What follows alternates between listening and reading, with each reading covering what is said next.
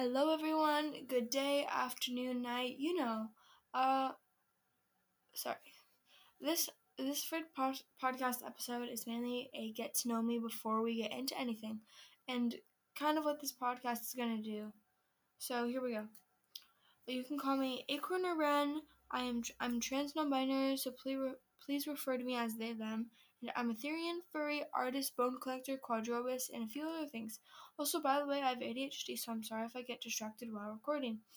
A few of the upcoming topics are theoropathy, furry fandom, nature, music, vulture culture, quads, books, art, and haters, LGBTQ+, and support. But that's not all. It's just some of the topics. Don't worry.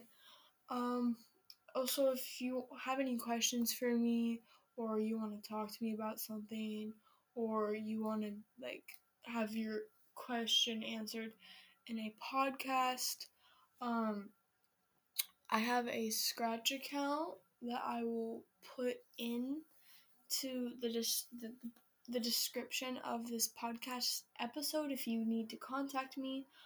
I'm always open to ideas and suggestions. And by the way, you look so nice. Oh my god,